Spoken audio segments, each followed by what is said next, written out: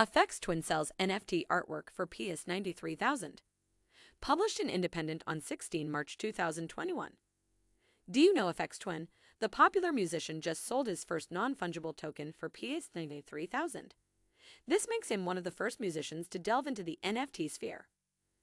Richard D. James, popularly known as Aphex Twin, is not the first musician to mint and sell an NFT, as other artists like Kings of Leon and Grimes had been profiting from NFT art sales. Regarding the money he made from the NFT, Aphex Twin said he would use part of the money to plant trees or donate to permaculture projects.